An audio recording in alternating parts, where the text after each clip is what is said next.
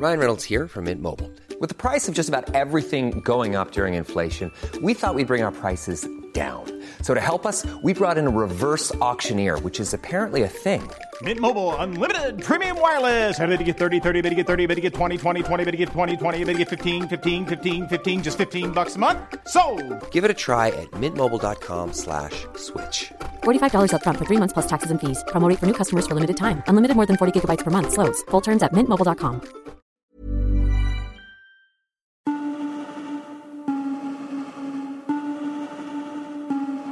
Cambridge didn't play well in a scrappy, ill-tempered first half, but just before the break, they scored a quite crucial goal. John Taylor's flick on, the overhead kick from Chris Ledbetter. European leaders ended their summit in Rome by agreeing a blueprint for the negotiations that will shape the community's future. After only 4 minutes of the second half, Cambridge went 2-0 up, John Taylor's header, Lee Philpott's volley. Dion Dublin made it 3-0 just 2 minutes later. A lovely pass from Michael Cheetham. John Taylor does so well to get the cross in, and Dion Dublin does the rest. The Prime Minister, John Major, explained it like this. We have a menu.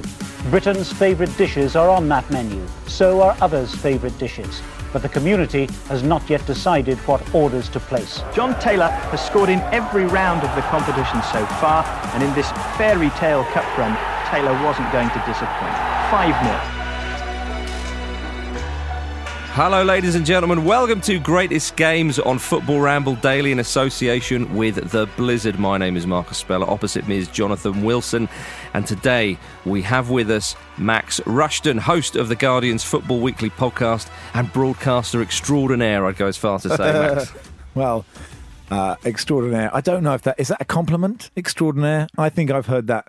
I've heard people who you wouldn't want to be associated with have extraordinaire put on the... Some who are probably in prison, aren't they? I think it's a usefully ambiguous term. Yeah. I mean, you could always say vanilla, easily replaceable. Raspberry Ripple, I would go with. Okay. A little bit of a twist in there. Yeah. A bit more about me, yes. An oldie but a goodie. Thanks for promoting the Guardian Football Weekly. It's a great place. If you just want to get your fill of everything that's happening in the game, but just twice a week, because it's not quite enough for every day. I think that you don't want to fill up your feed, do you? No, that's really. I find that very difficult. And then there's so many that you just don't listen to any of them. This isn't going out live, Max. We can edit this out if needs be, but we might be generous too. No, thanks for having me. And the fact that this is called Greatest Games, perhaps it's a Cambridge United based pod. It should just be called Games. Yeah, well, we're flirting with the Trades Description Act today. But today's game, we go back to February 1990. Cambridge United 5, Bristol City 1. It was in the FA Cup, Max. It was, yeah. Why on earth have you chosen this game? Well, I'm a Cambridge United fan. Yep. And I was 10, and football is at its absolute peak when you're 10. And so for those reasons, I have picked probably I did want to pick Cambridge United 0, Cardiff City 0 in the late 90s, where David Ellery sent off 3 of their players, including 1 for deliberate handball on the line, and we drew 0-0. Because by the end of that game, the North Terrace, we were all just in, you're a Sunderland fan, in just fits of laughter at just how totally inept we were. And I think in many ways that sums up supporting a terrible football team better than a glorious victory. In fact, my favourite game, the quarter-final of the FA Cup in 91, where we lost to Arsenal at Highbury, might be my favourite game. But I thought picking a defeat for this would be a too step defeatist. Yeah, so a draw or a defeat. There was a game at Nottingham Forest in about 2000 when they were in the Premier League, and it was the League Cup. I forget the sponsor in 2000. That's fine. I want to say Carling, but could have been. And it was post Rumbelows, post the glory of Rumbelows, where we're 3-0 down to Nottingham Forest, and we got back to 3-2. Trevor Benjamin and Martin Butler scored, and then we had a penalty 5 minutes from time, and it's the only time I haven't been able to watch. I hadn't had dinner, so I was really terribly faint, and it was quite late. And John Taylor put the penalty on. We lost on penalties, but there's something about sort of defiantly applauding your team in defeat. Yeah. Like England fans know that, don't they? After semi-final defeats. Yeah, because you don't expect to ultimately win.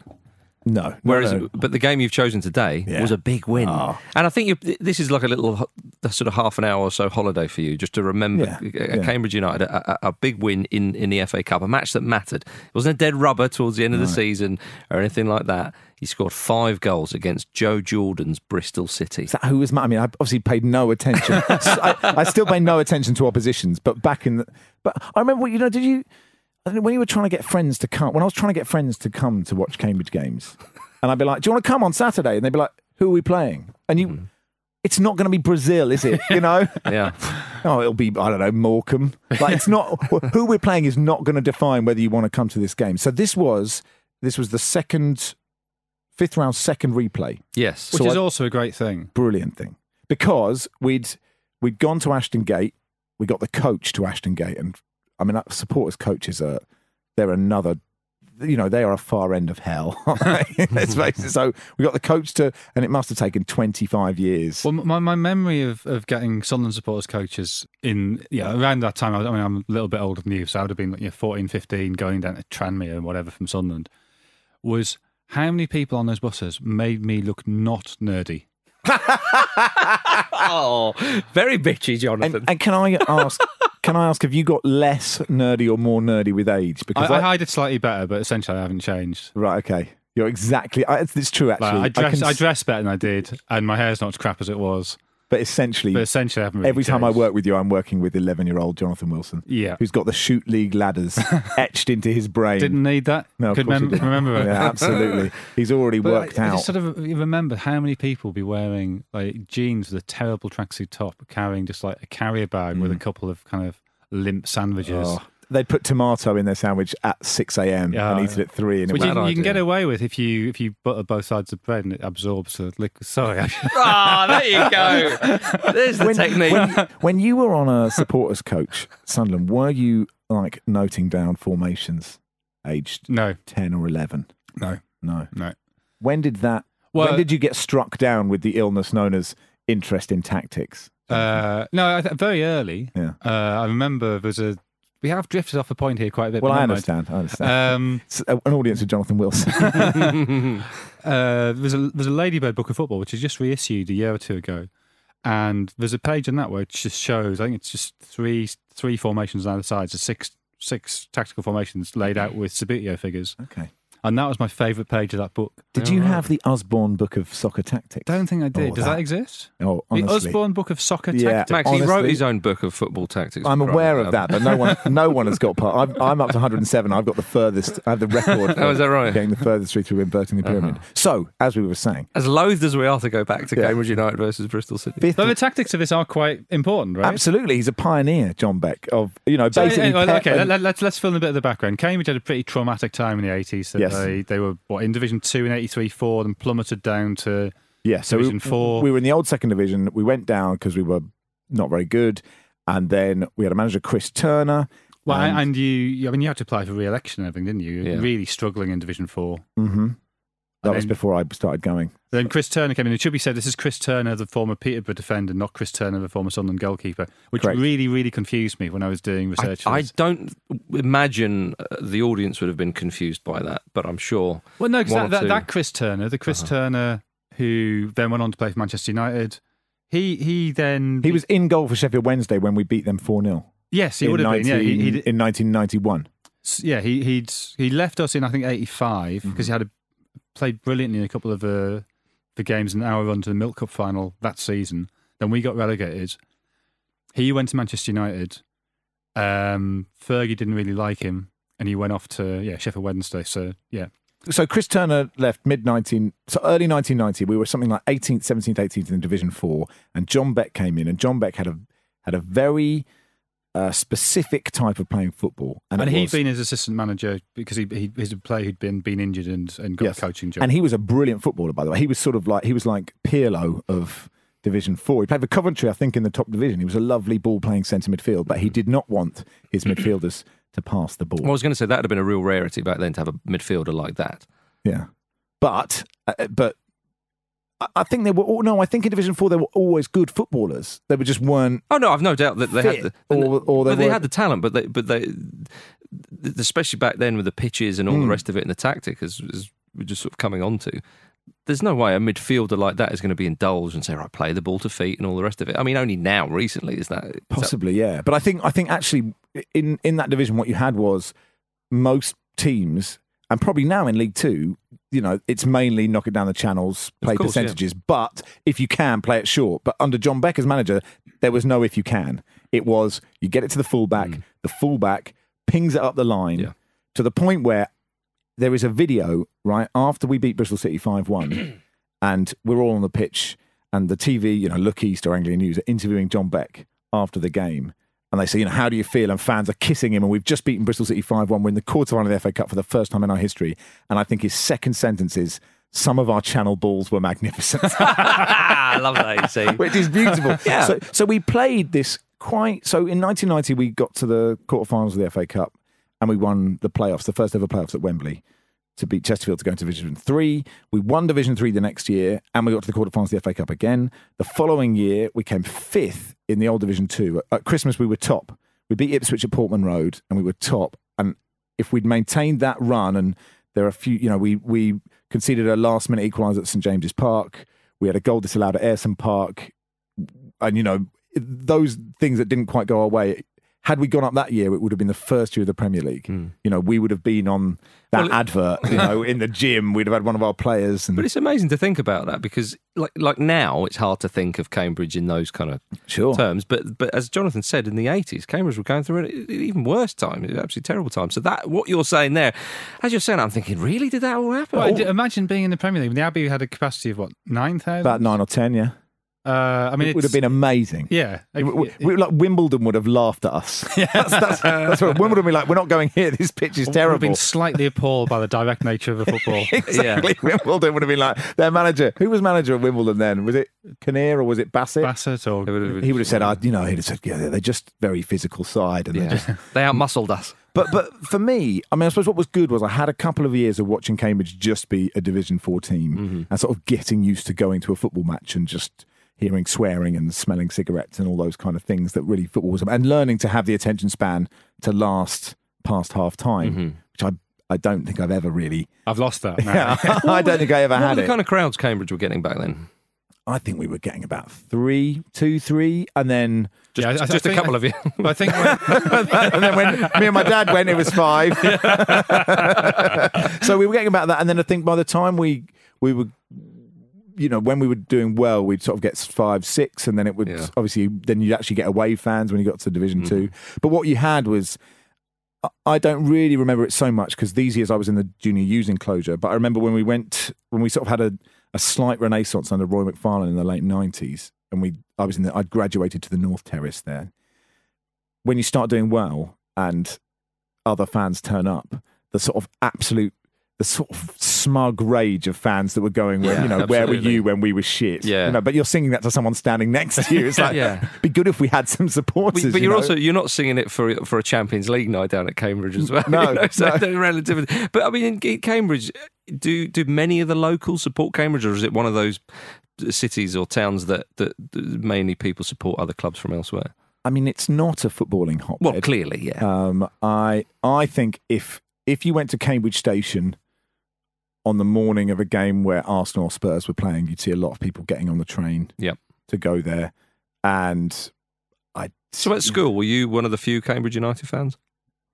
Yeah. Well, I think it was different then. I think I genuinely can't remember how many people really liked football. Right. But I think we all did, but there weren't many of us that went. It was all about the boat race, was it? I think that's kind of like an interesting point. That kind of there's a perception issue here, right? The people think of Oxford or Cambridge and they think university and they think kind of white tie and Bullingdon Club and all that nonsense. Yeah. And actually, the cities themselves, or certainly Oxford, is not like that. I don't know Cambridge. They're pretty similar. Oxford, they're pretty similar cities. Oxford's slightly bigger, but yeah, it is sort of bullshit when people sing you only sing when you're rowing because actually growing up, even though my dad was... Because they don't sing when they're rowing. Well, it's hard. Because you're really out of breath. Indeed, yeah. That would be one hell of a feat, wouldn't it? But you can imagine back in the day, that's what they would have liked to do. But actually, growing up in Cambridge, even though my dad was part of the university, I had no real concept that it existed. It was just like... Sure.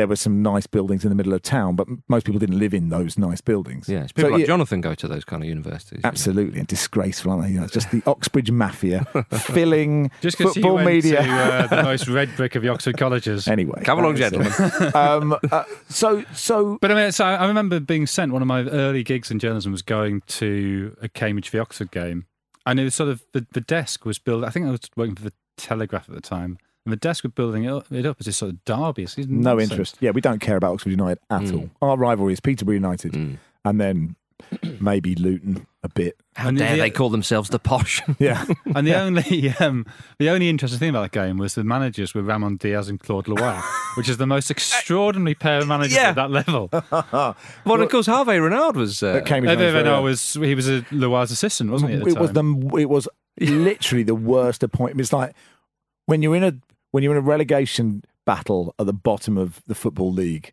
what you don't need is someone who's had moderate success with the Ivory Coast. It's like... Which he hadn't at the time, you know. Well, I don't know where... I don't know, he'd been in Cameroon. Leroy had been successful. Okay, sorry. So anyway... Yeah. We would drift further from a point. From the game itself. Yeah. But I think it was just everyone had a Premier League team as well. And, you know, I have Tottenham on my Premier League team, and I'm out about that, and I'm okay with the abuse that you get for that. They're my big team who win things. Absolutely. But in my heart is Cambridge United. And did you get many students going to watch? I mean, obviously Nick Hornby writes about going to support Cambridge while they're although an Arsenal fan. I just don't know, because I talked to Matthew and Clive, and they were the same age as me, and I didn't check for anyone's student card. I mean, I understand the question. I don't think so, right? Because I just don't think it really. In fact, I don't know how many students, whatever university they go to. Maybe if you go to Manchester or you go to Leeds or something, you might go to that football club because it's a bigger part of that city. But most students arrive at university supporting their team, and that's their team, and they don't change their allegiance because of where they study. There was 3 times I tried to go to watch Oxford play, and every time I got waylaid by a pub on the way to the game. Sure, yeah, so it doesn't matter. Absolutely. All right. In the second half, we will talk about Cambridge United 5, Bristol City 1. See you in a moment. It was time to celebrate another extraordinary night in the history of Cambridge United Football Club. Only the 4th team from Division 4 to reach the quarter-finals of the Cup. They now play Crystal Palace at the Abbey Stadium on March the 11th. Cambridge think they can win that too. Who would dare to disagree?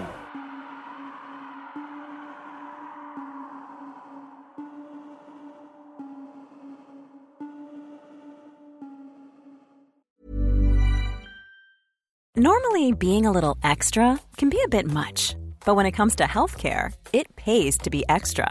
And United Healthcare makes it easy with Health Protector Guard fixed indemnity insurance plans. Underwritten by Golden Rule Insurance Company, they supplement your primary plan, helping you manage out-of-pocket costs without the usual requirements and restrictions like deductibles and enrollment periods. So when it comes to covering your medical bills, you can feel good about being a little extra. Visit uh1.com to find the Health Protector Guard plan for you.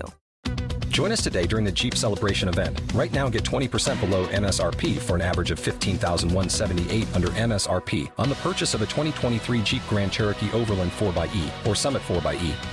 Not compatible with lease offers or with any other consumer incentive offers. $15,178 average based on 20% below average MSRP from all 2023 Grand Cherokee Overland 4xE and Summit 4xE models in dealer stock. Residency restrictions apply. Take retail delivery from dealer stock by 4/1. Jeep is a registered trademark. This show is sponsored by BetterHelp. A lot of us spend our lives wishing we had more time. The question is, time for what? If I had an extra hour in the day, I might catch up on the latest football news, take a lovely walk with my dog Sammy, or maybe interview someone using an orange peel and a broken iPhone. You know, normal journalism stuff. But it's not always easy to prioritise our time, and that's where therapy can be an extra helping hand. Therapy can help you find what matters to you so you can do more of it. Untangle any unneeded worries and start to value your time for you. So if you're thinking of starting therapy, give BetterHelp a try. It's entirely online, designed to be convenient, flexible, and suited to your schedule. Just fill out a brief questionnaire to get matched with a licensed therapist and switch therapists at any time for no additional charge. Learn to make time for what makes you happy with BetterHelp. Visit betterhelp.com/ramble today to get 10% off your first month. That's BetterHelp, HELP.com/ramble.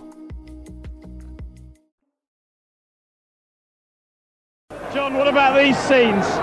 Absolutely magnificent. We didn't play too well first half, and I can't believe how well they've played second half, and they thoroughly deserved everything they got. I don't think Cambridge United has seen this for a long time. It's sending shivers up my back now. I know. What about you? Welcome back to Greatest Games, everybody. Right then. Yes. You mentioned earlier that the game finished as a draw in Bristol. Yeah. It should have been 0-0, yes. but John Bailey pulled back Chris Leadbitter. And it was John Bailey, he played for Everton when they won the cup in 85. And played for Newcastle as well, yeah. Right, yeah. Curly hair, left back, yeah. He should have got a straight red and he didn't. And that was very disappointing. But 0-0 at Ashton Gate, and I think that might have been the biggest stadium I'd ever been to at that time.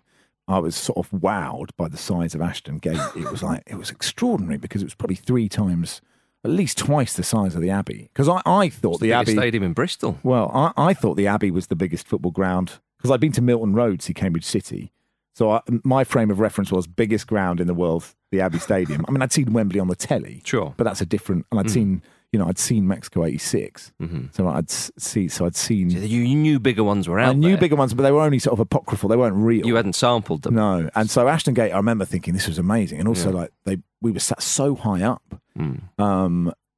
That sort of blew my mind a tiny bit. And then we had the first replay, which was 0-0 after 90 minutes, and then I think we went 1-up. I forget which way it went, but it finished 1-1. And I distinctly remember the video footage. They tossed a coin for where the second replay would be. And so hang on, so you had 0-0, 1-1 after extra time. Oh, I see. I thought it was like carry on. In the first replay, and then you have a second replay, and I remember they tossed a coin, and I remember John Beck walking into the dressing room, and I wasn't there, so I presume I've seen this, but just doing like the peace sign, going, "Yeah, I did it." We're at the Abbey for the for the second replay. Well, he probably did. I'm really cool because the peace sign. So when I was at school, was just a way of saying I'm cool. Right. Okay. It wasn't necessarily true, but yes. Anyway, I remember that, and I remember thinking, okay, we've got the second replay. And my main memory of the second replay is that I'd always go with Matthew Walsham and Clive Sanders. Yeah. You will know, listeners will know Matthew as someone doing a PhD in public health at Manchester University now, and Clive working for Save the Children. You all know. I mean, Good Eggs. Everyone knows that. Yeah, Good Eggs, good people. But Matthew had a packet of polos. Right. And before the game, we said, how many polos are we going to get? And he said, I'll give you a polo for every goal we score. Oh, Matthew. Man alive. Matthew. He regretted that. No one was sadder about us beating them 5-1 than Matthew Walsham. And shame he couldn't be here today. I've no idea where he is or who he is, for that matter. But it was a good win. And so, how did John Beck take to this game, Jonathan? Was it a traditional John Beck style of play? I presume so. I have to say, I've only been able to track down highlights. I was going to say. But it was a very, very comprehensive 3-minute package, which shows a lot of the game. But is it the one where it then cuts to? Oh no, the Sheffield Wednesday game is the one that Gerald Sinstadt report. I mean, this is when you're a lower league fan. The fact that Gerald Sinstadt was doing your game is mind blowing. And Dion and John Beck were invited to Match of the Day, and they're on Match of the Day after the foot. I mean, this was just like it's otherworldly. Dion Dublin. This is Dion Dublin. So basically, we played 4-4-2 every game, and we had some very good footballers within a system. And John Beck wanted this system. I mean, there's a very famous story about Steve Claridge cutting inside from the right wing. So he's had some players. I mean, Steve Claridge, of course, went on to. But Claridge didn't play in this game, did he? No, Claridge didn't play in this game. I don't. It was John Taylor playing off Dublin. Yeah. And Taylor's obviously, actually a really good player. I sort of vaguely remember from the early 90s. And he runs this game, what I can make out from the 3-minute highlights I tracked down. So John Taylor and Dion were brilliant. No, I was saying there's a story about Steve Claridge where after 20 minutes of a game he cut inside and John Beck subbed him because... Shouldn't do that. Because the right winger is to go down the byline and cross it in, and that is it. And so he would play wide, would he? He played wide. Sometimes he played up front. Sometimes he didn't fit the system that well. And if you read his book, he sort of says, look, they were successful in spite of Beck because they had so many really good footballers. Because Dion Dublin was obviously supremely talented, and we didn't realise at the time quite how talented. He played centre back for England a couple of times. He was a really, really talented footballer. Front for England, and of course, but he could read the game. John Taylor next to him was a superb footballer. We had Lee Philpott, who went to play for Leicester on the left wing. Alan Kimball who went on to play in the Premier League for Wimbledon. Liam Daish, was he playing that game? I think it would have been Chappell and O'Shea. Daish might have played, but Daish who went on to play for Ireland. Chappell went to play for Charlton certainly in the Championship, probably in the Premier League for a bit. We had lots of very good players, but we played this system that it just took teams 2.5 years to work out, and then they worked us out, and then it was really, really bad. Yeah, but what a 2.5 years! And that system was pumping it down the channels. Yeah. Keeping the grass longer in the corners to hold the ball up. Yeah, not just grass. I mean, sand. If you watch the Sheffield Wednesday game, which is like the fifth round in the next year, it looks like a beach. I mean, it's so sandy. Would you be able to do that nowadays and get away with it? Yeah, I think so. I think that's perfectly okay. For away games, John Beck used to... You go out there with his bucket and spade. Well, no, for away games, you got half the pitch to warm up on. So he would bring... Would he really? He'd bring our under-18s, and they'd play a full-on 11-a-side game, just to rip up the pitch before the game. So they play 45 minutes, absolutely hoy the pitch to shit. That's hilarious. Isn't it so good? And he did loads. So when it was winter, he would put the heating on full in the away dressing room. He's one of those ones. He eventually moved the away dugout basically to the corner flag, right? so this was I think it was the season like 92 or something, but he moved it. So it was barely in the stadium, right? Yeah. He used to give the opposition flat footballs to warm up. What a hero! These are marginal gains. Yeah, exactly. But this is quite similar to one of the obviously Cambridge rivals, Peterborough United's Barry Fry used to do this kind of stuff, and he was asked about this. So you're saying there's some evil in the fens? Well, maybe. I don't know who influenced who or who copied who, but I mean I know Barry Fry said that when he looked back on his career, he wasn't sure whether it was... I mean, Barry was a big character, but he said, I wasn't sure if it actually put them off and it did help us, or indeed it fired them up more and it had the reverse effect. When I was on local radio, BBC Radio Cambridgeshire, people often talk to me about Lunch with Max, 12 till 2 on a Saturday afternoon in 2004. But can we still get hold of those? I hope not. All right, okay. But I used to work on the sports desk, and you'd ring Barry Fry for an interview. Yeah. And because you were local radio, because on national media, he's like, I'm big Barry Fry, fun guy. You'd be like, ring, he'd be like, hello. He'd be like, hi, it's Max from Radio Cambridgeshire. Hang up. Yeah. That was it. So this whole media portrayal, I'm not having it. I'm outing Barry Fry now. Oh, no. I quite a rude man. Classic anti-Peterborough bias from the Cambridge fan. I was going to say, can you blame Barry? But it was more for the marginal gains that Jonathan speaks of. Or you were saying that John Beck used to indulge himself in. And what was the cold water thing? That was before the game. It was kind of like the pre-ice bath. It was the players would sort of come out one by, as far as I don't know if it was one by one, but I remember it being filmed once from the waist up. Because that's what I remember. It must have been a Football Focus something, presumably before one of these cup games, and the players sort of having buckets of cold water thrown over them and looking really quite unhappy that it was happening. Well, I think it's one of those. It's sort of like Mourinho. If you buy into, if everybody in the place buys into it, then you're on to a good thing. But as soon as a couple of people go, hang on, why are you freezing me to death? And why are you carving up the football pitch I've got to play on? Well, that is an extraordinary thing, isn't it? The kind of a team who's very close to getting into the first Premier League season. Yeah. And their way of playing was to negate the possibility of playing. Yeah. The whole thing was to stop people playing. So when we were in the old second division, Glenn Hoddle was manager of Swindon. Oh, and he would have hated it. I mean, hate is not the word. I mean, like it you could see it's polar opposite. He absolutely despised everything about it. And they beat us 3-0 in an FA Cup game. And I still think that's probably the high point of his whole career. You reckon? Probably that's the one. Not the tournoi. Not the tournoi. Not taking to World Cup. Well, what type of? So John Beck. I mean, people can guess. So just on this, because there was a real hatred among certain people in the game towards long ball teams. Yes. So there was Wimbledon, there was Watford to a less extent because people Graham Taylor had such a sort of overt decency about him. People sort of were they were very direct, but they weren't cynical in the way that Wimbledon were and Cambridge were. But Clough so hated Crystal Palace for this that there was a League Cup game when Forest played Palace, and Forest were I think 2-0 up, and with 10 minutes to go, he took off Steve Hodge and didn't bring anybody on. Just to say, we can beat him with 10. And Steve Hodge never really forgave Clough. That's amazing. He felt as totally demeaning. Kind of. I remember, I think it was Radio 5 that just started, or 5 Live had just started. I can't remember. It's probably Radio 5. And they had all the sport. They'd just taken it from Radio 2. And they had a billboard that said, we bring you Wimbledon, Crystal Palace and Cambridge United because, after all, you don't want football every week, right? Which is actually not a terrible advert. But because obviously it mentioned, there was uproar amongst sort of the 10 Cambridge fans that they could be so rude about our football club. Yeah. So yeah, we were definitely unpopular. But the thing was, I was 10, right? I just didn't really understand. I just presumed everybody played football, or I didn't really have any concept of we were playing good or bad football at all. We were just winning every week. We were just relentlessly. We were a winning machine. So why this game then? The 5-1.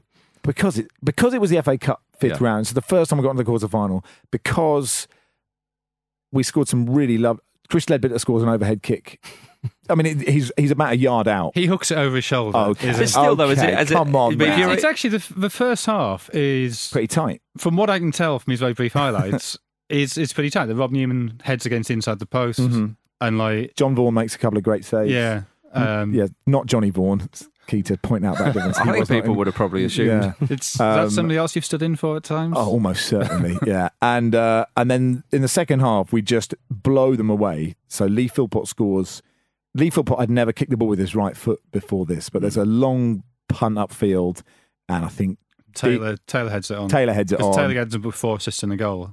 Right, so Taylor heads it on, and Philpott absolutely larrup. It's probably, I think if you ask Cambridge fans of my generation, their favourite ever goal, most people pick this Lee Philpott volley. It's a right foot, pretty much the edge of the box, and it just flies in. When it just dips, it appears to be just going over, and it dips at the right point. Yeah. And it's one of those goals, so you see it from a normal camera, so on the halfway line, you think, my God, that's an amazing goal.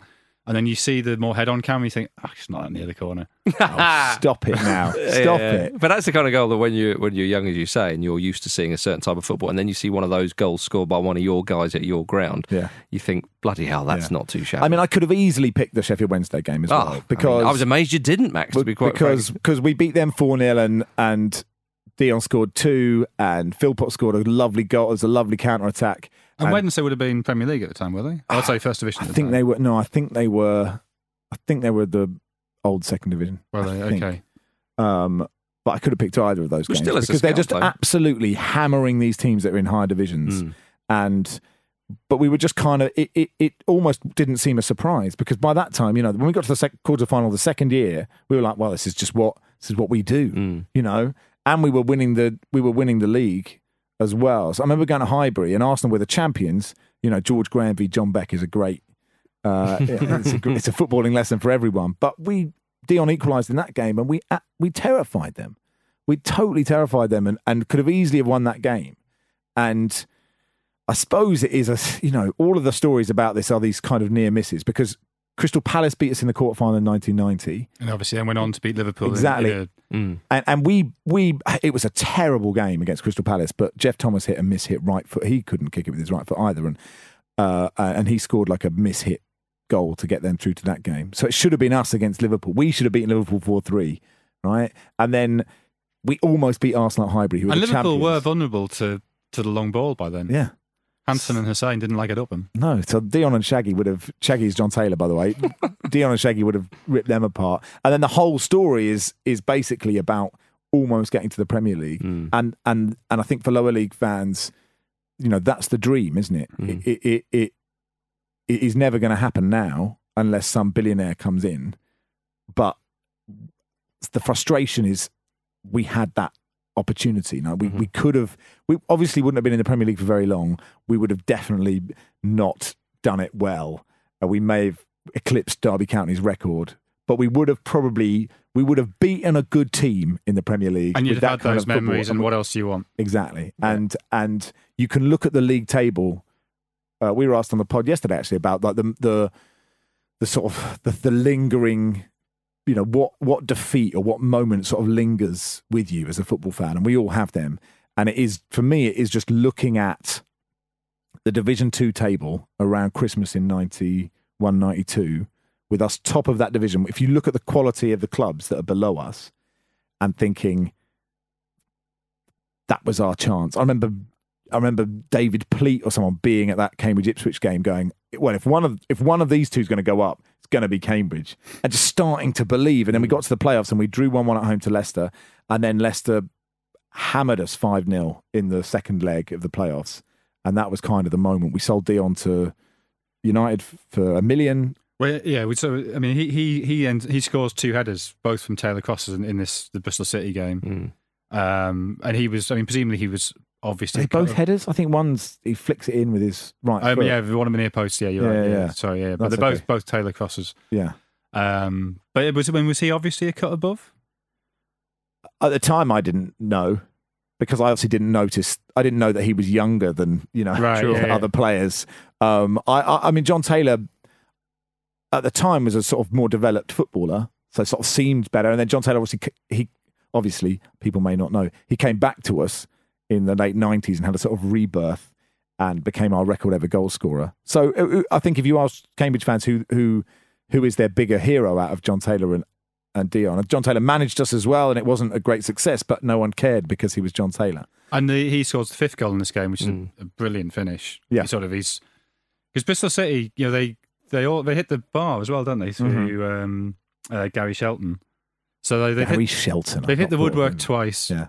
Vaughan's made a couple of good saves. Vaughan makes one Gordon Banks-like save. Yeah, I mean, it's literally it's bouncing down and he tips it up. Yeah, and then Bristol City clearly a little bit sort of rattled. Yeah, and just find themselves 4-0 down, and they're kind of overcommitting because they still think they can get back into it because they had all these chances. Down.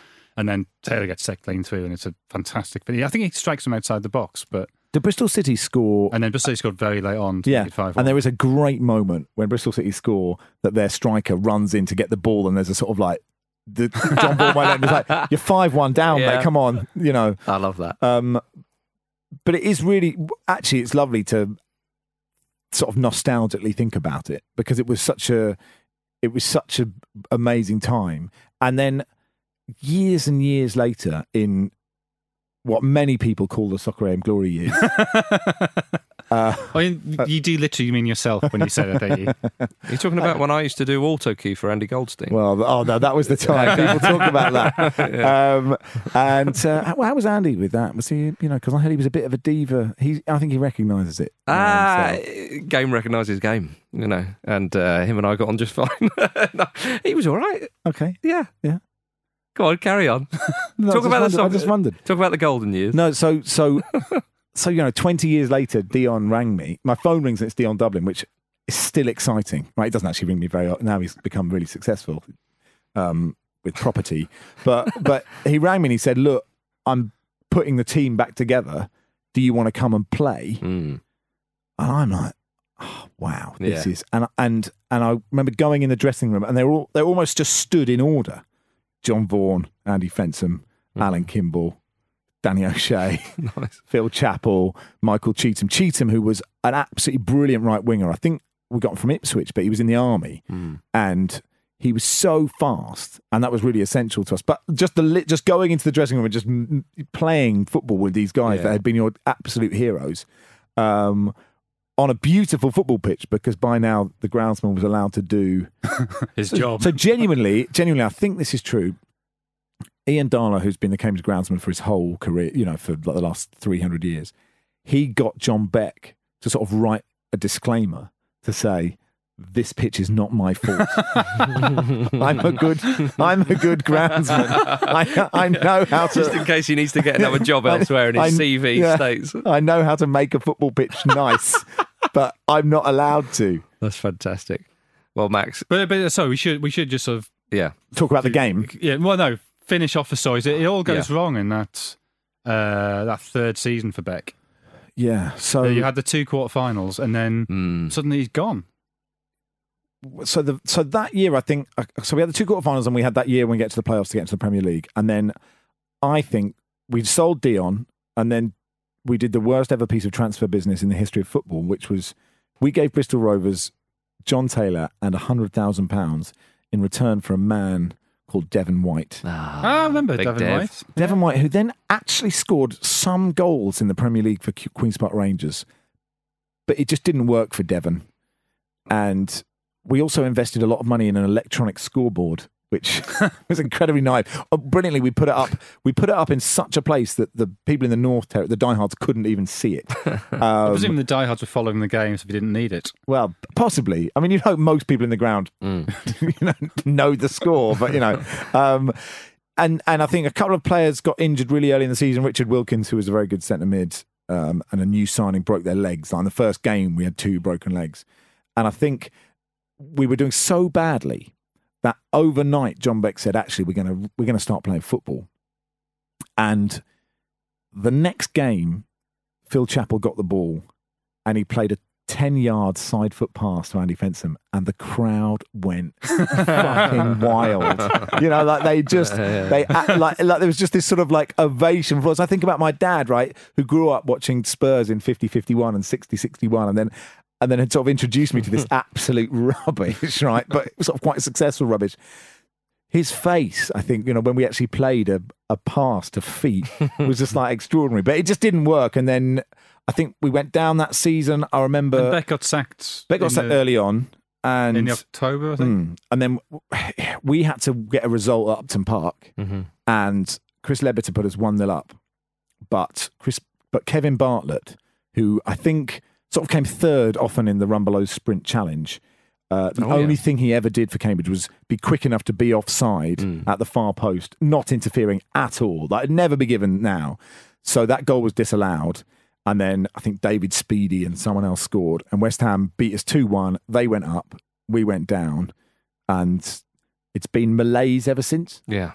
But it was nice to remember those glory years of Cambridge United. Yeah. Oh, no. It was... I owe Cambridge United a huge amount. Yeah. Because if I hadn't been And when are you going to pay fan, them back that huge amount? Well, you say, when will I pay them back?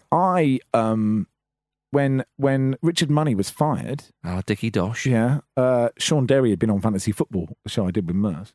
And Sean Derry rang me the next day and said... Come on. What's Cambridge United like? And I went, it's all right. Yeah. And then the chief executive of Cambridge rang me the next day and said, what's Sean Derry like? I went, is he all right? And so they overlooked Chris Wilder and appointed Sean Derry. And presumably you didn't get a cut of that deal Didn't get a cut of that. George Mendes of offence. George Fendes. And it seems an appropriate place to finish, oddly. But Max, thank you very much for talking to us. I've had a really nice time. I mean, I could do another hour on this. I've no doubt you could. I don't know if listeners would cope with that. Well, we got Honigstein coming in, so he's quite good as they knows his football as well. Right? Well, we'll have another hour in the pub maybe after. But there we are, ladies and gentlemen. Thank you very much for listening to Greatest Games on Football Ramble Daily in association with the Blizzard. Pleasure, Max. Pleasure, Jonathan. As always, see you next week. The Best of the Blizzard is out now. A perfect Christmas gift, I think so. 23 of our favourite pieces from the first 5 years of the Blizzard for you, friends and loved ones. Everything from Socrates and Scotland to St Pauli and football, smoking culture. Head to the shop now to buy the Best of the Blizzard at theblizzard.co.uk. This was a Stakhanov production.